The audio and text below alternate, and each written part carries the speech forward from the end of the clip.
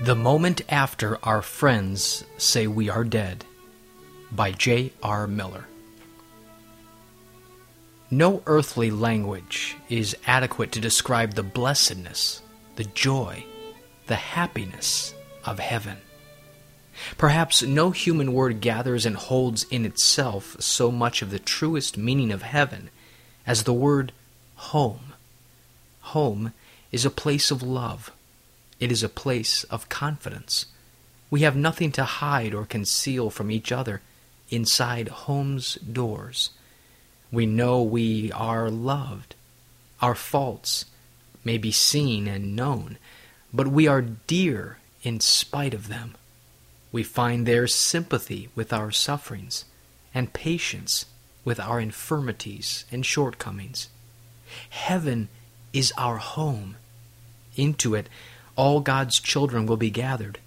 It is a place of glory, of beauty, of splendor, a holy place. But, best of all, it is a place of perfect love. As we read the wonderful description of the heavenly life in the book of Revelation, we find that all heaven's glory comes from Christ. Then I saw a lamb, looking as if it had been slain, standing in the center of the throne.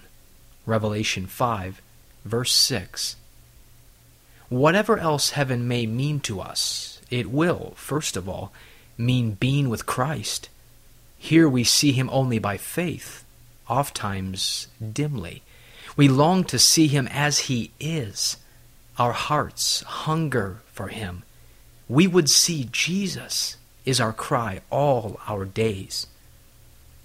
But when the veil which hides heaven from our sight is torn for us, and the glory is suddenly revealed, we shall see, first of all, before we look upon any of the splendors of the place, him we have loved, our Savior and our friend, Jesus Christ, and he will wipe away every tear from our eyes. Being with him, we shall need nothing else to make our blessedness complete. Seeing him, we shall be satisfied. Seeing him, we shall be like him, changed fully into his image. Seeing him, we shall then be with him forever. This dull bud will open, and a glorious rose will unfold in all its splendor. From this poor, feeble, struggling earthly life will emerge a child of God in glorious beauty. If only we could have a glimpse of ourselves, what we will be, the moment after our friends say we are dead. Could we go on living as if we were made only for the earth? Let us not grovel any longer. Let us who have this glorious future not creep in the slime and dust. Let us live worthy of our exalted honor.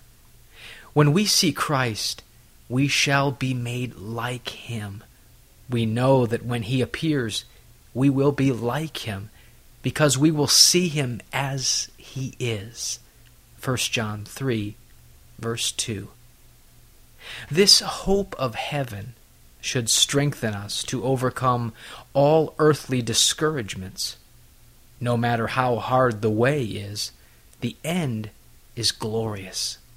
No matter how great the fierceness of the battle, the weariness of the struggle, the bitterness of the sorrow, the keenness of the suffering, glory is the final outcome. And so we will be with the Lord forever. Therefore, comfort and encourage each other with these words. 1 Thessalonians 4, verses 17 and 18.